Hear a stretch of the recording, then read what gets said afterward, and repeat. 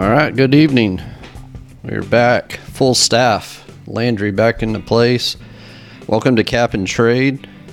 We are live on YouTube and Twitter Live and Twitter Spaces. So wherever you're at listening in or watching in, thank you for joining us. This is episode 38. Landry, how you doing, sir? Throwback Kurt Schilling, 38. That's how you should have said it. So episode Kurt Schilling. I'm doing good, man. I'm doing good. Brandon Cook's not doing so good. Kamu Grugier-Hill, I guess he's doing good. He got what he wanted. But a very productive week. Uh-oh. Just like that. As good as he's looked. You got the loss. The Raiders won, so they jumped ahead of you in the standings. Carolina found a way to lose a football game. Washington, or to win a football game. Washington found a way to win a football game.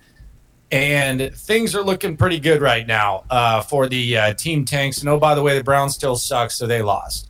So if the NFL draft were tomorrow, the Texans would have the number 2 and number 5 overall pick. The only team that's worse than them is Detroit. Detroit's got Chicago twice, and Detroit's got Carolina.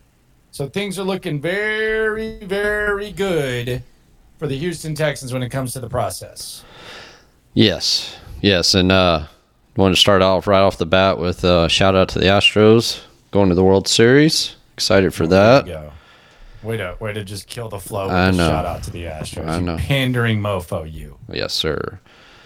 So, yeah, we'll start her off the bat. There's some unhappy players now. We got Kamu Grugier-Hill, who was released this evening and won't be official till tomorrow. Who, by the way, was terrible this year. Yes, he was not good. It was only a matter of time for his snaps went downhill. So, with Christian Harris coming back in and showing a little bit of some positive work, some good signs out there on the field. So, it was only a matter of time for Grugier's playing time to go away, and with Garrett Wallow seeing a little more time, and it seems like Christian Kirk, he's going to remain the mic here for the at least for the next few weeks. We'll see what happens there, but need a little more Blake Cashman out there as well to get those young guys get some playing snaps. But I mean, I don't know if that it's any coincidence that right after Easterby is let go, that Grugier-Hill is displeased and unhappy. I think it's probably more so his playing time than anything. I don't know if you've heard anything different, but not a big loss by any stretch of the means. This defense will probably be better with him off the field. He was not good in coverage. He was getting swallowed up in the run game, and good. I'm sure he'll latch on somewhere else, find himself a spot on another team. Somebody will pick him up, I'm sure, for the vet minimum, and he'll get some spot playing time as he goes, but. There was a few people asking around if thought maybe he might be a trade candidate. I didn't think he had any. Yeah, I didn't think he had any trade value, and this is obvious. What? Yeah, so this is confirmation of such that there was no trade value to be had with him, and let him go on about his way and figure out what's next for him. But the big one, I think, from a trade standpoint, is Brandon Cooks. It doesn't seem like there's anything on the horizon for him when it comes to a trade. He seems a little unhappy as well. You see his media appearance and skipping media appearances and just does not look very happy out there. I don't know exactly what's the behind stories on that, but so far I think Green Bay's called, Kansas City's called, Los Angeles Rams have called. Rams is trying to dump Cam Akers on anybody in a trade. But it seems like Houston is not too serious about moving Cooks, but if the right draft compensation came up, aka a second round pick, I think they would probably move him. But I just don't know how you get a second for him when you traded for him 2 years ago for a second round pick, and he's got a decent contract, 2 more years left on it after this year with a fully guaranteed salary of $18 million next year. So that's a lot for any team to take on. So what's your thoughts on Brandon Cooks if the team were to make that move? I mean, if he wants to go, let him go. Because the sales pitch for Brandon Cooks, he's a good player. He's not great. He's not a number one guy. I think you would be in the market potentially to try to find a number one guy, whether he was here or not. I just don't think that if Brandon Cooks if he's not fully invested, then I don't know how he can have a role on this team. if from day one he had been a guy who'd come here and he'd been a guy that just brought his lunch pail to work and worked, played hard, did what Brandon Cooks does, which is produce at a pretty good level, then that would be one thing. But you can't go from being a culture guy to just showing up and doing your job when you're the type of player that Brandon Cooks is. So if he wants to go, and I don't want to set a precedent where anyone who wants to go can go, but when we're talking about guys like Kamu Grugier-Hill and Brandon Cooks, you got to let him go. This isn't a stand your ground Deshaun Watson type of thing where you're trying to get max value. There might not be a ton of value. The receiver draft this next season is absolutely stacked. I mean, the names are ridiculous. So there's a chance there. But if he wants to go, let him go. And quite frankly, if your entire happiness with this organization and with the process and all that, if it's tied to Jack Easterby, get the hell out of town, man. Like, get the hell out of town. If that is entirely if the worst thing to ever happen to football in this city is what is keeping you happy and keeping you sane and keeping you bought in and keeping you from not pouting and keeping you from doing what you've been doing for 2 years, which is showing up and speaking on Wednesday as a representative of this organization and one of the faces of the process. If Jack Easterby leaving is what causes you to be unhappy, get the hell out of here. Best of luck to you. I've enjoyed talking to Brandon Cooks. I think Brandon Cooks is a good player, but if that is enough for you to mope, you gots to go. Peace out. So you're fine with, even if it was like a 4th round or anything like that, if he's ready to go, then just go. Fine with it. Fair 100%. enough. I don't know how much worse does this team get without Brandon Cooks?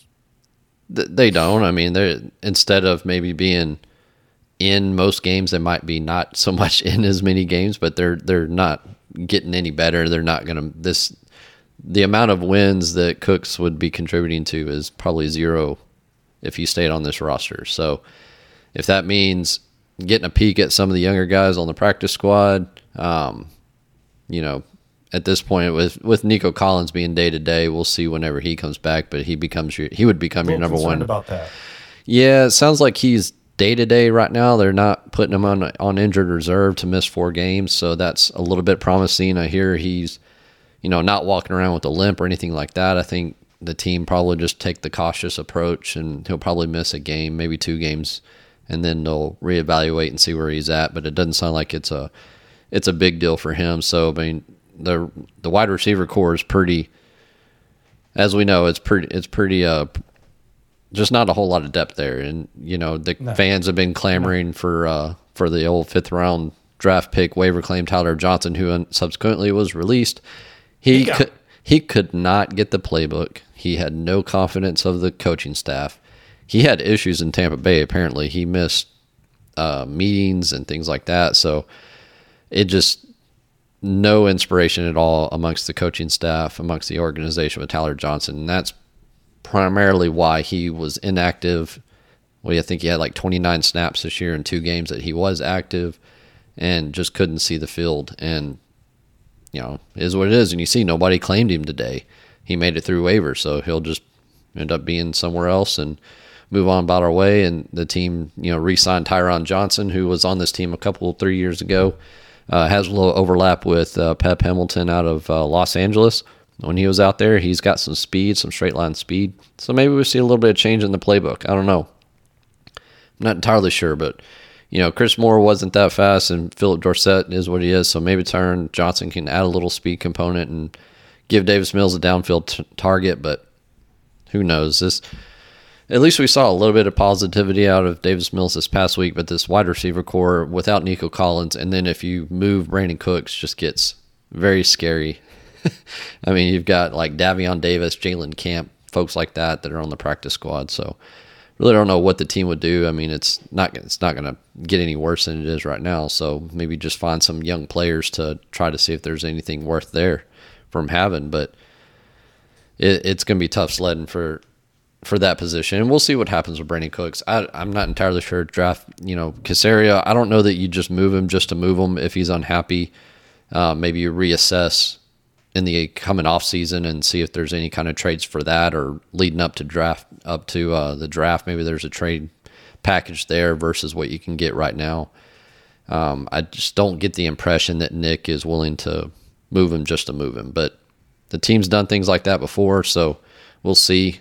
They did that with Mark Ingram last year, just moved him just to, they even asked him if he wanted to go to New Orleans when that phone call came through. So we'll see what happens there. But getting the younger guys on the field, Christian Harris showed signs, very good, a lot of speed, had a few mistakes, some bad moments. Yeah, it's a rookie. It's his first game back. I was expecting to have like 10, 15 snaps, some special teams work. Heck no, they put him in the fire hose and stuck him out there. He had a ton of play time. I think it was almost 40% playing time out there. Him and Kamu were kind of rotating out at that will linebacker spot. Kirksey didn't come off the field again. But, overall, what did you think out of Christian Harris? I thought he looked good. I think he's going to be good. I think there's going to be a lot of mistakes, but I think there's going to be a lot of flashes. You don't start every game for Nick Saban at linebacker and suck. Like, it just doesn't happen. And the freakish athleticism is, it goes without saying. Didn't even play linebacker in high school, and he starts every game for Nick Saban. I thought he looked good. A lot of times he looked kind of lost, but nothing that you wouldn't expect from a rookie and a third-round pick and a guy that's going to have to figure stuff out. But I thought he was fine. And I was glad that they put him out there as much as they did. I was glad they didn't kind of like tiptoe because, in the past there have been similar situations where, maybe not, because even with O'Brien, like they were in situations to where they were every game really, really mattered, but you kind of babysit the rookies and you kind of try to, string them along. I was glad that they put him out there as much as they did. I thought he looked good. I thought that this game was really just about how crappy his front seven is. Oh man. It is. That's really it. Like, I don't even know how to judge the secondary at this point because I don't know how good Lovey is at scheming them to their best abilities. Although I think they're doing a good job. Nelson and Stingley are playing good, but I think they could be doing even better. I don't know about Lovey Smith calling a defense at the moment. Although it's kind of hard to judge because this is the worst front seven in franchise history. Like, I don't even think it's close. No, like, that's not a question. Easily the worst front seven that this organization has ever had.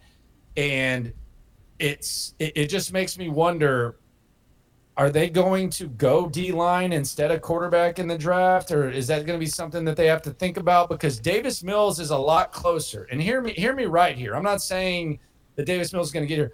Davis Mills is a lot closer to playing at the same level as the worst representation of a starting quarterback on a contender than this front seven is of you having any chance in hell of doing anything. It is bad. It is.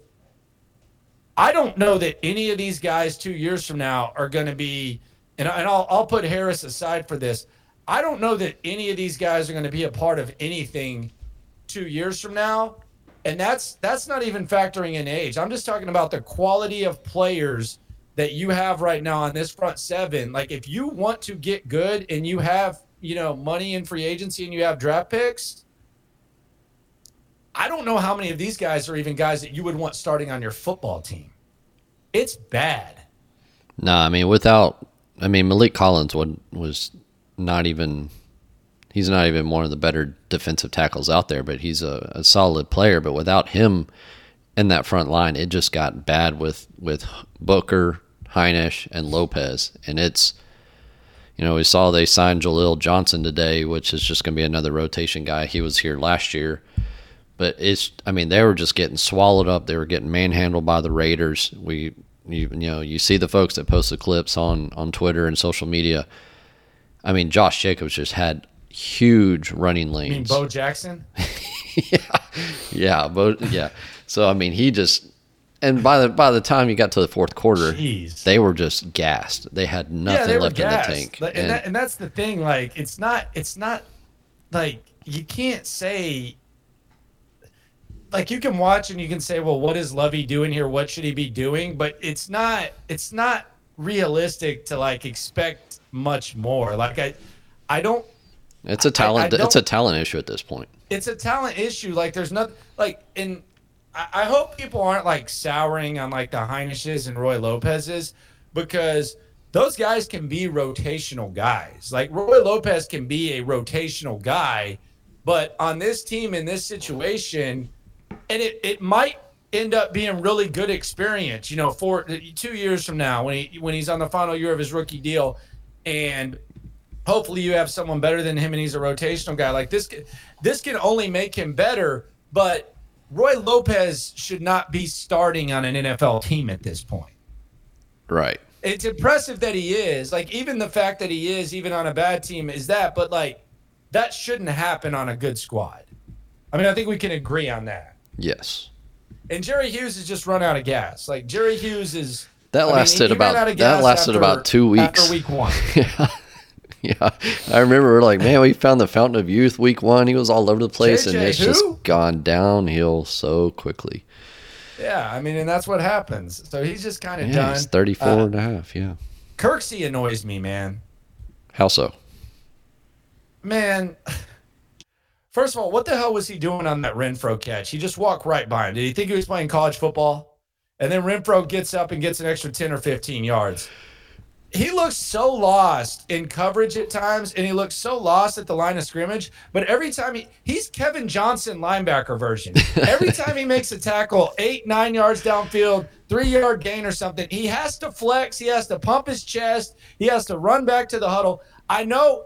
Look, he is what he is, okay? And I think he's like an authentic culture guy. I don't think him being a culture guy is tied to Easterby or anything like that. So I respect Christian Kirksey for giving them everything they've got. But good God, man, do we have to celebrate every tackle downfield like Kevin Johnson? Driving me nuts. And what are you doing on that Renfro play? Yeah. You just walk by him. He's walking by him. He's picking horrible lanes. There was like 3 or 4 clips. I think DJ had posted them up on social media. And you see on a run play, and Kirksey, I don't know what. He either just goes right into the back of one of the defensive linemen. I don't think he reads it. He can't pick the right lane. Then he gets buckled up at the last second. He can't make up his mind. Next thing you know, he's stuck behind the defensive line, and Josh Jacobs is running right past. So it seems like he just decides, I'm going through this gap, and if I'm wrong, I'm wrong. Yeah. It's rough. Yeah, it's a rough look. Yeah. But I'm glad they lost. That was a big loss, man. I mean, between Carolina, Carolina wins, and Washington wins. Did Pittsburgh? No, Pittsburgh loses. They lost. Pittsburgh had won earlier. Like Tom Brady is like the best thing to happen to the Texans. Yeah. He's letting all these crappy football teams win. Like Pittsburgh so now didn't look like they would ever win a game. They win, and then Carolina wins. Yeah. So right now they're slated 2 and 4 week for the Texans. Yeah. A really good week. Yeah, they're I think slotted number 2 and number 4 in the draft right now between their pick and Cleveland's pick. We need Cleveland to keep doing what they're doing, and if you can end up with 2 top 5 picks, that would be something. And oh man, I know. So Dare Ogunbowale. I think my God, are we doing this? Yeah. Yeah, that's your RB2 now. It has to be. Is he? Hey, you saw what he do in garbage time. No, I did. It's just funny when you see like Lovey get up there and he's like, yeah, it kind of surprised us. We were, he surprised you. I'm like, we saw it in preseason. Exactly. That's what I'm trying to say. That's what I was trying to get to. I mean, you saw him light it up. We've been bitching about this for weeks. Yep. All we've been asking for is 5 to 7 snaps out of him. I understand Rex Burkhead is going to find the field and he's going to be out there, and nothing we can do about that as fans. But you need to. I'm just worried that Pierce is going to gas out at this point. He's got to be exhausted already. I don't think he's an RB1. I don't think Like, so I either. know that sounds crazy. I think he's a 1B. yeah. I think he's a 1B, 1A type right. of guy. Like, I think he's not a bell cow. He's somebody. You need somebody in tandem with him. He's either Jonathan Stewart or D'Angelo Williams. Like you have to have two backs that you're like giving like an equal carry share to. But he's not. He's never been that. That's not an insult. Like, no. There's a lot of really, really good backs that they're not bell cows. And it's weird because you kind of feel. I don't want to say you feel hypocritical, but on one hand you're saying, give him the ball, give him the ball, give him the ball. Where's 31? Why the hell are you giving the ball to 28? And then all of a sudden it's like, damn, might be giving him the ball a little bit too damn much. Yeah, that turned really quickly, and I was kind of curious to see how the reaction would be from the fan base. Is like you said, is giving the ball, getting the ball. And now it's like, okay, back off a little bit. Let's knock it down to about just take about 5 carries, 5 snaps off the field away from him. Give him a little breather. Dare can do a little bit more, and I don't know why or what the reason was for not having him on the field. But there's got to be a way for them to find some place for him to get out there.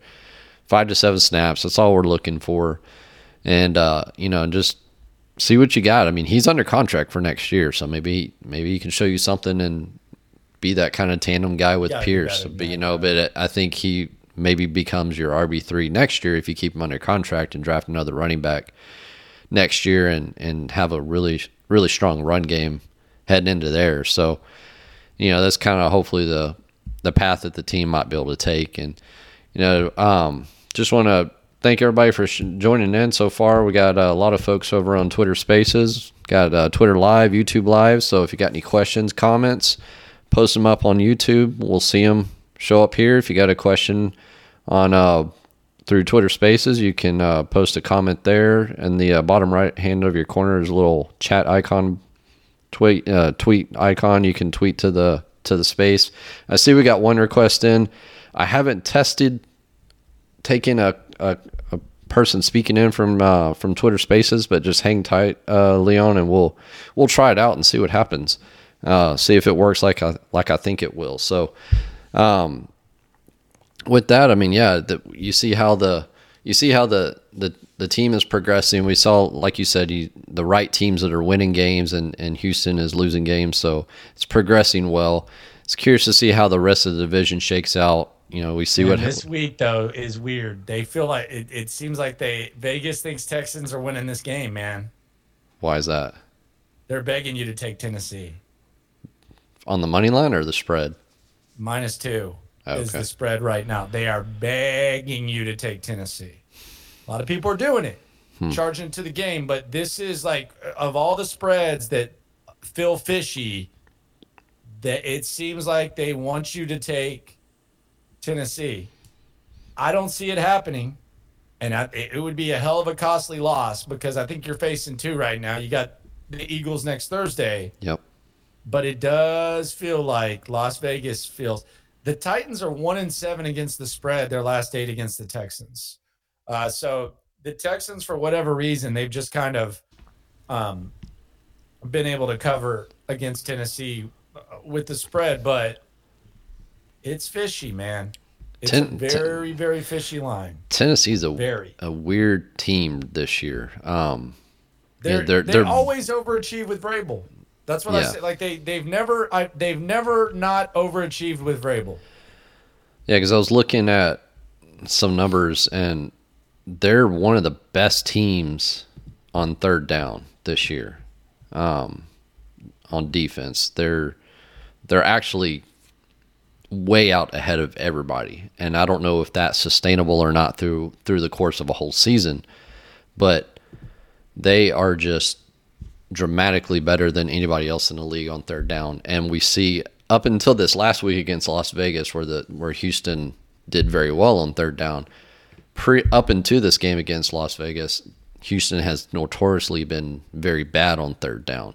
So I think this is going to be another situation, if that continues to hold course, where the team Texans can't, move forward on third down, and Tennessee is shutting them down. It's going to be another weekend of the running back gassing out the defense. Derrick Henry just running all over them. By the time we get to the fourth quarter, they're just wore down. And can't hold up anymore. So I'm kind of curious, but I mean, they're just like I don't know if scrappy is the right word or not, but they just seem to I think find I think it's 100% the right they word. just seem to find a way to find a win, like you said with Vrabel. He's been a very good head coach. We saw it kind of makes me wonder if what happened with him getting away, if the Texans were able to keep him around. I know his 1 year as a coordinator was not what many folks wanted to see, but it'd have been kind of interesting to see if he could have stuck around in the organization with the and maybe have taken over for O'Brien at one point or things like that. That would have been something interesting to see and see how that played out. But of course, that didn't happen. That's a little bit of hindsight. He got away and he's doing well in Tennessee, but I just don't know Tennessee has no wide receivers. Treylon Burks, their first round pick, is out. They're having to depend on their tight ends. They're having to lean on Derrick Henry again. And Robert Woods, I think, is probably their wide receiver number one at this point, and he's coming off the major injury and is a little bit older in age. So it's like you said, Vegas is wanting folks to put money on Houston. I don't know that that's a very good bet, but we'll see. The team's coming here. It's a 3:00 start, unfortunately. But we'll see. You're not a fan of the 3:00, huh? No, I am not. But it's a little easier timing-wise for me. Shut up. Past your bedtime. Yeah. You want to hear something like real crazy about Tennessee, and this is just weird. Okay. So the Texans in the fourth quarter, they're averaging 2.8 points per game in the fourth. And we know they had the drought to start the season. Tennessee is dead last in fourth quarter scoring. They score a point a game in the fourth quarter. A point a game in the fourth quarter, the Tennessee Titans. And they're in first place. And that's the whole thing, with Mike Vrabel. You go to an AFC championship game, you win a division. Everyone's saying, well, they got Derrick Henry, so it's just Derrick Henry. And the only reason they win games is because of Derrick Henry. Derrick Henry gets hurt last year into the 1 seed in the AFC. And it's a fool's gold 1 seed. I don't know anybody who picked Tennessee to make a run last year. And, of course, they got bounced, but just the fact they were the 1 seed is impressive. And they're a weird team, man. They're a weird team. But they seem to have, with the wild week that was in the AFC South with Indianapolis changing quarterbacks and Jacksonville finally trading James Robinson and Brandon Cooks looking like he wants to be traded and Kamu Grugier-Hill requesting his release. The Tennessee Titans are just kind of chilling. And they're chilling where they've been for the majority of the Mike Vrabel era. They're right at the top of the AFC South.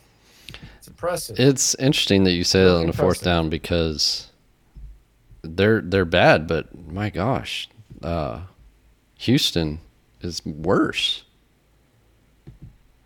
at fourth down. So let's see here. Man, that is...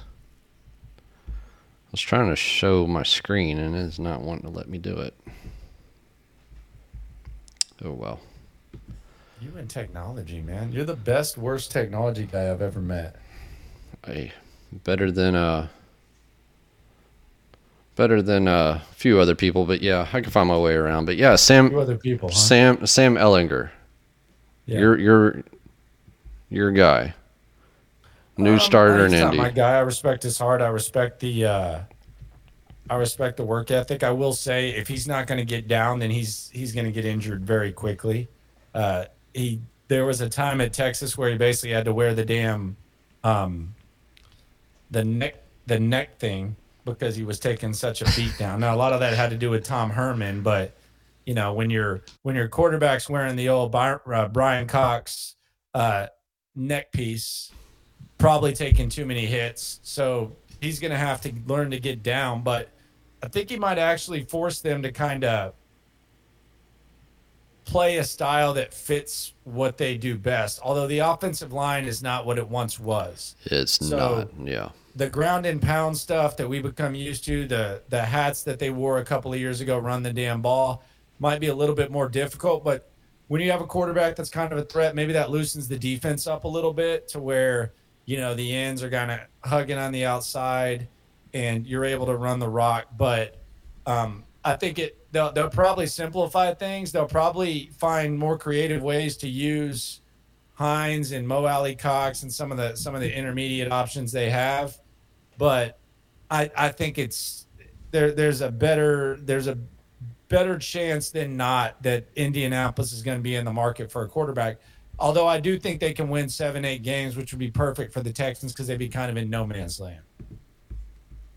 But it's weird that the Colts admitted that they were wrong this early. Frank Reich's on the hot seat for sure.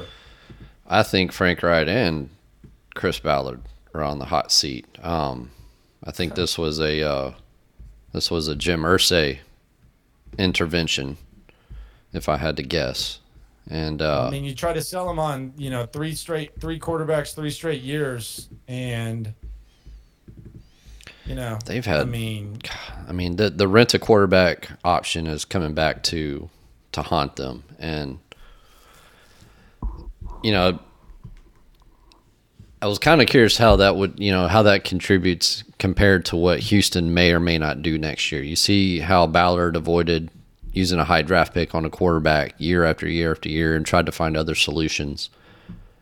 And I know there's been a lot of talk, a lot of discussion of how Houston should handle the draft next year, whether it's a quarterback early or start building pieces around the rest of the roster and leave the quarterback position alone, or at least not use your first 2 picks on a quarterback. And I just don't know, is what we're seeing in Indy, is that an indication of what could happen here if the team went down that path? Does that make sense? Yeah. In Indy it's different because here I don't think it would be as frustrating because I don't think they're a quarterback away. I think Indianapolis, since 2018 when Luck retired, I think a case could be made that they were a quarterback away. Like they were a team that, if this team has good quarterback play, I mean, they could even potentially maybe win a Super Bowl. And even before last year's meltdown, when they ended up losing to the Raiders and the Jags to end the season, and I think their percentage of getting in the playoffs was like 92% at one point when they were facing the Raiders.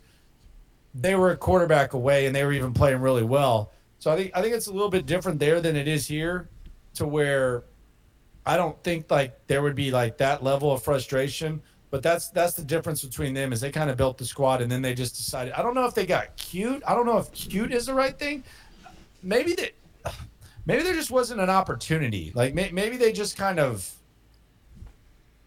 just like it was just a bad luck situation where they couldn't get it. But I mean, they traded out of the Darnold. They traded out of the Darnold spot and never really took another swing at a quarterback. So and they looked smart. They look kind of at the time they did, because they did. They got Shaq Leonard. They got a lot of good players out of that. A lot of assets. I mean, it is, when you have a team trading up for a quarterback, it obviously increases the draft compensation versus somebody trading up for a tackle or a defensive line or something like that. So it's just an interesting thought exercise. It's a valid point that Houston's not in the same spot, if you wanted to put it like on a timeline, that Indianapolis was when Andrew Luck retired, and then they had to make the quick change. And so maybe Houston is just not quite as far along with building that roster. And if the team decides to go that route and maybe find another bridge option or continue running with Mills or whatever it may be in 2023, there's going to be some veteran options out there if you wanted to try a bridge option to get you through 1 year.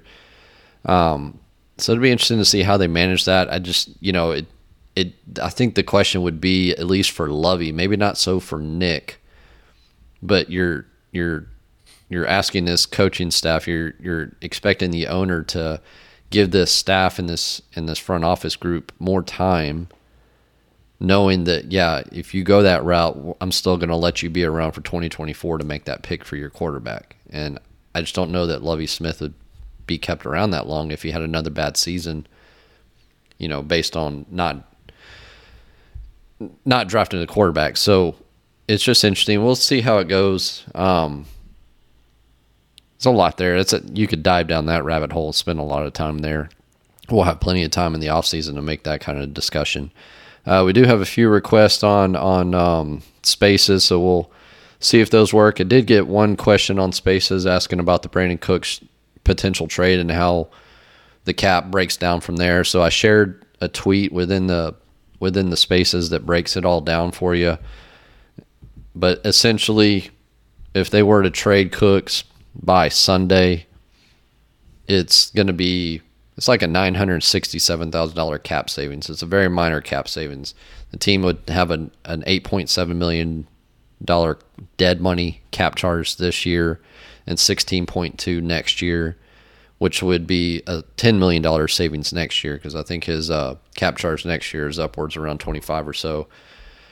But the big thing is the team has already contributed over, they signed him to an extension this past offseason with a $16 million signing bonus. So the team's already going to be fronting up almost $17 million this year after signing him to the extension, only to trade him away. So, like I said, there's a little, to answer the question, there's a little bit of savings. It doesn't all accelerate into the cap this year because we're past June 1. If you were to do the trade prior to June 1 in the league year, then all of that bonus money would all accelerate into this year. So now that we're past June 1, the money splits up a little bit differently. So we'll see what happens if team's willing to take that contract on. But we're gonna go over here to Spaces and see. We got a couple requests and see if this will work for us. All right, let's see if I can remember. It's been a while since I did this here. Request. Leonidas, go ahead and take yourself off mute. Hello? Hello. Hey, how you doing, Cap? Oh, not too bad, sir. I just have a few questions. First off, Brandon Cooks, what would be a fair price as far as a draft round for him if we were going to trade for a team that's desperate for a receiver? And my second thing is with Lovie Smith, what you were talking about. I'm curious to know, because we have all this draft capital that's going on for next year, do you think that if they kept Lovie Smith or not keep Lovie Smith, we got a new coach just because of all this draft cap and, we have a new quarterback possibility, it could be endless. Do you think that Lovie Smith should get this kind of draft capital for next season, regardless of what our record's going to be with him? It's a good question, or a good set of questions. So for the first one, I think the team is holding out for a 2. Would it be fair, like Landry was talking about at the beginning of the show, just to go ahead and move him off if he wants to be moved? And if it's a team like the Chiefs, they have pick 90 and 100 in the third round. So maybe instead of a 2, you can get one of those 3s and maybe a future day 3 pick, whether it's next year or 2024. Give me Sky Moore. Yeah, it doesn't work that way, buddy. Him. I mean, if they get Brandon Cooks, they're going to use him in less. Give me Sky Moore on 100. No, I don't think Casey's going to do that. Well, he's a rookie. They got to give him time. I'm sure they have, because there are other 3 years of Brandon Cooks. Yeah, well, there are other wide receivers are not under contract beyond Hardman. I think Valdez-Scantling and I'm drawing a blank on who the other one is. Juju. Yeah, Juju. They're both on 1-year deals. So, but I think what's fair, that's the tricky part. I think teams are probably calling right now, trying to offer up like a 4th or something like that and trying to use the contract as justification for only offering a 4th. And I think Houston is holding out for a 2. They're not just trying to move him just to move him at this point, but maybe things change. We'll see if they end up losing again on Sunday. I think that might change things up a little bit, and maybe they're willing to take a 3. would I be disappointed in them getting just a 3? Not really. Just, it's is what it is, and you just have to have faith in the front office, and that just gives them that much more ammo. I mean, they've already got 12 picks next year, and 2 of them are being third-round picks. So if they got another third-rounder, then that's just more ammunition for Caserio maybe to move up into the second round or something like that. Landry, I don't know if you have any. Round. Yeah, I mean that's where teams really make their hay is getting those picks in 35 to the 75 range. That's where you can really do some damage, find a lot of value, especially with the decay of the contracts from the top 10 picks down to that second and third and fourth round.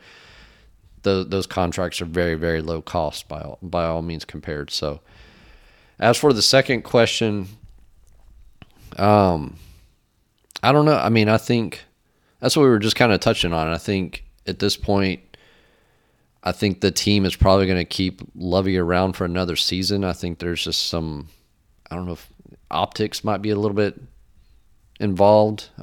We know with Easterby being gone, that the McCown thing is probably no longer an option. So at this point, unless Lovey wanted to retire or something like that, which it doesn't seem to be the case, and I don't foresee him willing to take a step back just to the defensive coordinator role. If anything, I wouldn't be surprised if they promoted somebody up, maybe his son or something like that, up to the coordinator role, and let Lovey just be a head coach. But I think he sticks around. I think Caserio is still going to be the main person managing those draft choices with input from the staff and from Lovey, but it's going to be a Caserio show at draft day. So at this point, I don't see any reason why Lovey's going to not be here next year. So we're still going to run. Has anything really it's Caserio's making those picks. He's not making them, just thinking just about Lovey. So yeah, I don't think that impacts anything. The picks, Lovey's not making them. That's going to be Nick. So. Right, I understand that, but the thing is, though, Lovey's still running that Tampa 2 defense, though. Mm-hmm. So we're still going to need. I don't know. I don't know how much. I don't think. Let me put it this way: if Caserio is drafting a player, I don't think he's going to draft for scheme fit. Yeah, that's exactly what I was trying to say. You can make a case that Derek Stingley doesn't necessarily fit Lovey Smith's scheme. So I think he's kind of shown you that he's not gonna draft guys with Tampa 2 in mind. Stingley's best strength is man. Something he's probably playing too much zone this year. So I don't think Nick is going to sit there and say, well, I really like this guy, but he doesn't fit into the way Lovey calls defense. They might just have to adjust to the player. So I think this Stingley pick kind of shows you just kind of how Caserio is not really concerned about, Tampa 2 and all that type of stuff. So you guys don't think that he's going to find his guy next season? You think he's just going to stick with Lovey for one more season? Because the Romeo Cornell situation where he ended up being a senior defensive analyst, I think it was called or something like that. Oh, that's what I was thinking. Maybe Lovey could actually step to that role and give it to a new head coach. Anything could happen. I understand that, but I'm just curious to know because we have all this draft cap. So would it make more sense just to get a new head coach that actually want to be here and has all this ammo right now? Yeah, I mean, I don't think Lovey. I don't. If Lovey's not going to be the head coach and the face, I don't need him hanging around. I don't think his defensive philosophy is such that you just got to keep it around. So if he's done, he's done. But I would love for Caserio to find his guy. I just don't think they're at the point right now where they feel like. I don't know if they think winning is counterproductive, but they just needed credibility and they needed someone to step in there. When push comes to shove, Caserio is going to try to find his guy. I don't think he's going to feel that pressure after this year. I think Lovey's going to probably get another year if he wants it. I don't know if he wants it. I haven't seen enough to want to get rid of him, but I didn't like that Romeo crap, honestly. I mean, that was weird. It almost seemed like a glorified thing. I don't know how much he was really. He was coaching brooms in a broom closet. Basically. That's what I'm saying. I didn't think he was really contributing that much. I think it seemed like more of a patriotic kind of, glorified role. Just here, we'll keep you almost like a consultant type thing when somebody retires from their job. And I thought they should have given Weaver the interim job. Yeah. Honestly. Yeah. I mean, I thought that would have been a better opportunity than giving it to Romeo. And I think Weaver is probably pretty pissed off about that too. Leonidas, you got anything else, bud? No, appreciate you, man. All right, thank you. All right, brother. All right. He is. I mean, it is a good thought, you know, because you do wonder, like, especially when you're talking about defense, like, is Caserio going to prefer a 3-4? Or are they going to prefer something else? Does Caserio already have an idea who he wants to hire 2 years from now? So he's going to draft with that in mind. I mean, it is a good point. You know, it's not like Lovey's like a 35-year-old coach where you're drafting with him in mind. But that has to at least cross, Scout Goodhair and Nick Caserio's mind when they're making these decisions. Yeah. About who to bring in and whatnot. I actually think it's more of a thing because defenses can transition and really offenses can too. Like we've seen some guys come in and do a pretty good job first year, like Kevin O'Connell in Minnesota and Brian Dable with the Giants. So, but you see defenses kind of transition relatively quickly. I wonder if it matters more like with the quarterback. Like, do you think Pep Hamilton's going to be along for the ride for a long time? So if you draft Bryce Young, that would be, to me, the bigger, like, concern scheme-wise than drafting guys and having them play a certain defense one year and then play, another defense another. That's really where it gets weird. That's what Ross Tucker was talking about when he was on our station talking about, one and done with the QB. I think that would be more of a factor. All right. Vera, what's going on, man? Hey, TC. Hey, Landry. Couple of questions. So one is, I know obviously we've been talking of, so some of us are kind of already checked out a little bit with the way things are going. And unless Mills turns it around in the next 10 games, it's reasonable to expect that we will be drafting a quarterback, at least if not day one, definitely by day two.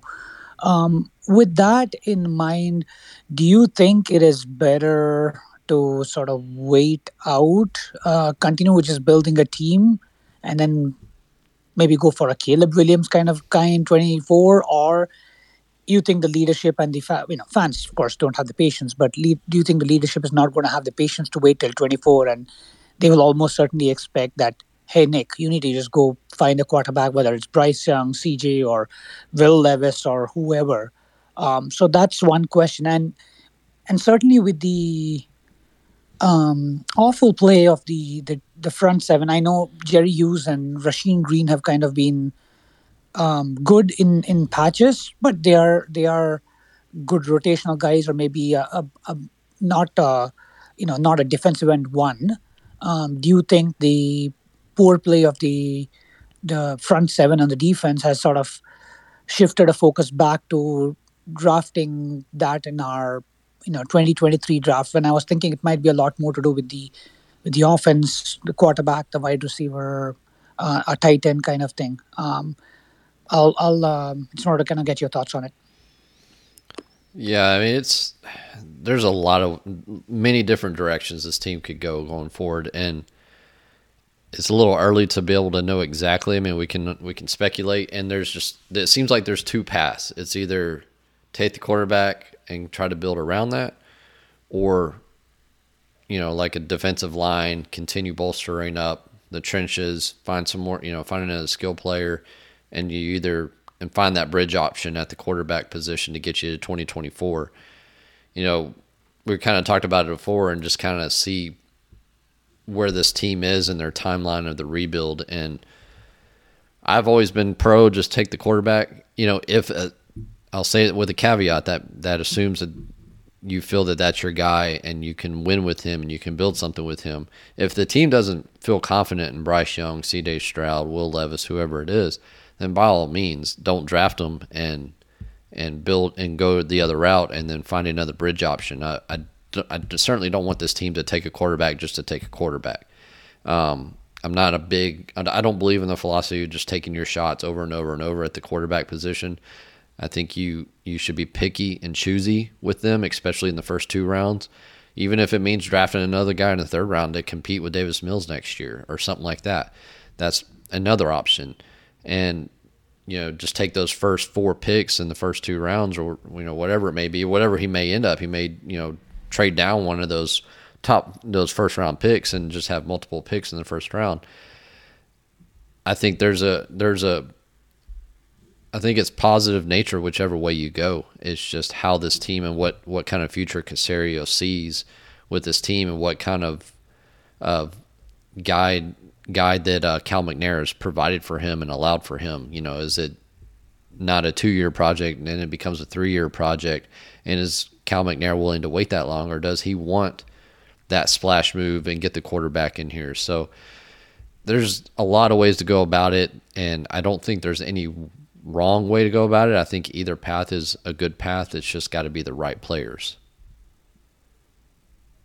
Yeah, I don't think there's a right answer. I don't think there's a right formula. I think it's just going to depend on, what the situation is. I could see a case where you keep going with Davis Mills. You have the 2 ones, and you just build the best team possible to where you're ready to go. I always like to point to the Jets because they were in a similar situation. They weren't winning games because of Zach Wilson, because they drafted a quarterback at 2. They're winning games because the D lineman that they took in the top 5 is coming into his own. They drafted running backs a couple of times, and they built, the rest of things. Now, Zach Wilson might end up making them look good, but they built a pretty decent football team around him to where they weren't quarterback dependent. So I could see it going either way, man. I could see it going either way. And quite honestly, if they decide that they don't want to take a quarterback at 1 or 2, sign me up for a trade, man. Like, I like Will Anderson and stuff, but if they're sitting there at 2 and they decide that, we might want to go this direction, as much as I like Will Anderson, I like the thought of getting a couple first-round picks and more from a team that's desperate to trade up for one of those quarterbacks, and someone's going to be in love with them. So if they decide, okay, we still got a lot of holes, we need a receiver, we need linebackers, we need defensive line, we need all these things. If they decide they don't love one of these quarterbacks, sign me up for the mother effing trade. Yeah, because it is going to be a gold mine at 2, given the fact that someone's going to love Will Levis, someone's going to love C.J. Stroud, someone's going to love Bryce Young. If they love those guys, go ahead and take them. But if they don't, trade. Like a mofo. You've got teams like the Saints. Well, they're short on draft capital. We got the Saints. You've got the Eagles got that pick. The Eagles have the 4th pick in the draft right now. Yeah. How about that? Yeah. And They're undefeated and got the 4th damn pick in the draft. Yeah. If the Raiders move from Derek Carr, you got Atlanta Falcons going to be looking for a quarterback. They're at number 10, number 11, Tampa Bay, if Tom Brady moves on. Pick 15 is Washington. I'm telling you. I mean, there's a lot, all the way down to the Colts. Green Bay, if Aaron Rodgers moves on. Yeah, that's going to hurt. 3. That's 2 1s at least. Yeah, at least. Yeah, especially for a quarterback. That might be 3 1s. Especially for a quarterback. Especially at 2. Yeah. So, Vera, I could see it, but I also think, like, as much as I like Will Anderson, the fact that you have the Browns draft pick 2. If you don't love these quarterbacks, trade your ass off. And then we're talking about if you could easily come out you could easily come out with this draft with 2 or 3 picks in the first round this year, and then 3, your 2 picks in 2024 plus another one, or extra 2s. I mean, you could turn around and end up having 5 pick, 3 or 4 or 5 picks in the first 2 rounds that could be potential impact players quickly. And then, that's going to be interesting 5 years down the road. But, man, if you could have that many picks potentially contributing to a roster, that can turn things around quickly regardless of who's at quarterback. So, yeah, Vera, I mean, there's multiple ways this can go. It's going to be, you just have to kind of wait and see how the rest of the season goes. Hopefully the team will start playing some of the younger players and you just see what you have in them, and then that kind of can help guide you and direct you where things need to go, and see how free agency plays out. And so a lot of questions to be had between now and then. You got anything else, Vera? No, that'll be it, man. I think so. You're just saying I should keep my bottle of whiskey next to me and prepare for long 2022 and 2023 seasons. Got it.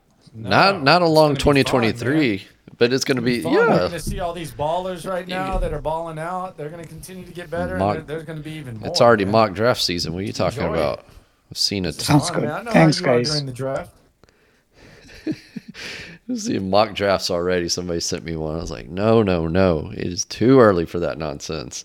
You clicked it though. The other thing is, like, I wonder how much chess Nick Caserio played, and I don't know how much front office guys do this. Like, when you're in a situation like the Texans and you have 2 first-round picks for 3 straight years, like, do you look ahead to the next draft and say, okay, 2023 doesn't have as good of options at cornerback, so in 2022 I'm going to take Stingley and I'm going to get my safety Petrie, because 2023 has a hell of a lot of receivers and it has a hell of a lot of defensive line options. So instead of going that direction, I go here. I wonder how much that comes into play when you have all that draft equity. I think It it has to come in a little bit, I think right? it plays a big role. I think it's a combo of what's going to be potentially available in free agency, and we know free agency is a crapshoot, but you can kind of see how the free agency signings go and correlate that with the draft. And I think that's exactly what you're talking about, is you see what the future looks like. We know, you already have a lot of scouting information for players that are going to be in the 2024 draft, most likely, at least some input already. So what you did now, what's going to be heavy in 2023. Things can change and everybody knows that, but you have a good idea of what's out there come draft of next year when you're making your picks in 2022. You may not have exact names, but you have position groups that you know will be stronger in this draft or next draft, and then you can kind of adjust for that, and then you use free agency to fill in those holes as short-term solutions to fill in around those draft picks. So I think what you're saying makes perfect sense, and I do think it is a factor in how the team works their draft and works their roster building. It's not just this year. It's about what's coming down the pipeline next year, for sure, definitely. And we know Caserio has a shorter term outlook compared to previous regimes at this. Like I've talked about with Rick Smith, he always had like that 3-year outlook, and Caserio is very much a 1 to 2 year outlook kind of guy. So I'm sure he does the same thing on the draft and just has to adjust. You can't depend on it, but you adjust and work around it, and you just try to find the best players you can right now, knowing what's out there next year. Yeah, it's fun, man. I like it, man. I like it. I'm enjoying this ride. I really am, because I can see positive light at the end of the tunnel. Yeah, I think a lot of us were saying that last year too, heading into the draft. Now, last year sucked. No, I mean, like, or maybe the off season. It's like, all right, finally got a first round, got a second round, got out from underneath the Watson situation. So I think there was a lot of excitement heading into this season, and it's kind of tampered down quite a bit. You see that whenever I do my little fun fan confidence meter on Davis Mills, and the number still hasn't come up from 20 or 30% confidence. And I think maybe it was Crumpler who was messaging me about it, that a lot of fans have already kind of given in on this season, knowing that it's not going to be anything beyond 2 or 3 wins, whatever they finish up with, and that their confidence vote in Davis Mills is going to stay low, and that they're already looking towards the draft. So, hopefully that excitement that was here back in March, April, May will come back around next March, April, May, and it'll carry forward a little bit better than it did this season, because it's been a rough one. But like you said, there's a lot of excitement. You got to realize this team has a ton of draft capital, not just next year, but the year after that as well. And they can, like you mentioned, they can turn some of that capital that's coming up in 2023 into more capital, not only next year, but the following year, and just have it continually rotating forward. It's kind of what Howie Roseman does in Philadelphia. You know, he's able to get that extra pick from the Saints on that on the Olave trade, and they made that trade the draft before with Miami, and they just seem to find a way to continually reload and have the draft equity. Just give up a pick for A.J. Brown. It's like, damn. Oh, well, we happen to have the number 4 pick in the upcoming draft. Yeah. We still are able to draft and trade up and get Jordan Davis, you know, things like that. So, you know, it's, God, man, you can just dive so much into this and talk forever on it, and it's going to be a fun ride. I mean, you try to find some positivity this year, and it's going to be a fun ride for the next probably 2 years, just from a roster building aspect, and no question, and from the draft, and so it's exciting to see all that. I don't really have much else to cover tonight. I had one other question for you, Landry. So, which players are on the roster right now have the most pressure on them for the rest of the season? Davis Mills, obviously, because you know, quarterback. Yeah.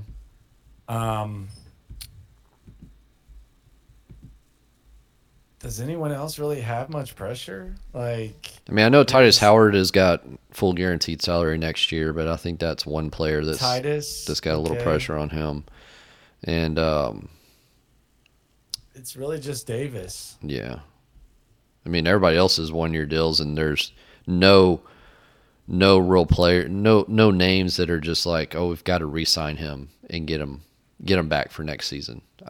There's really barely anybody on the roster outside of Tunsil or Howard that you're just clamoring to get under contract and get signed for the future. I mean, everybody else is just kind of replacement level. So I just want to make sure I wasn't missing any names. I pretty much didn't have any other names that excited me. John Weeks. When's he getting his 200? I need to go back and look and see. Soon. He's coming on with us tomorrow. We're going to mess with him. He's coming on tomorrow. All right. Let's see where he's at in his count. 199. So next game against Tennessee is number 200 for him, which is what he wanted. We're going to talk to him about it. Fantastic.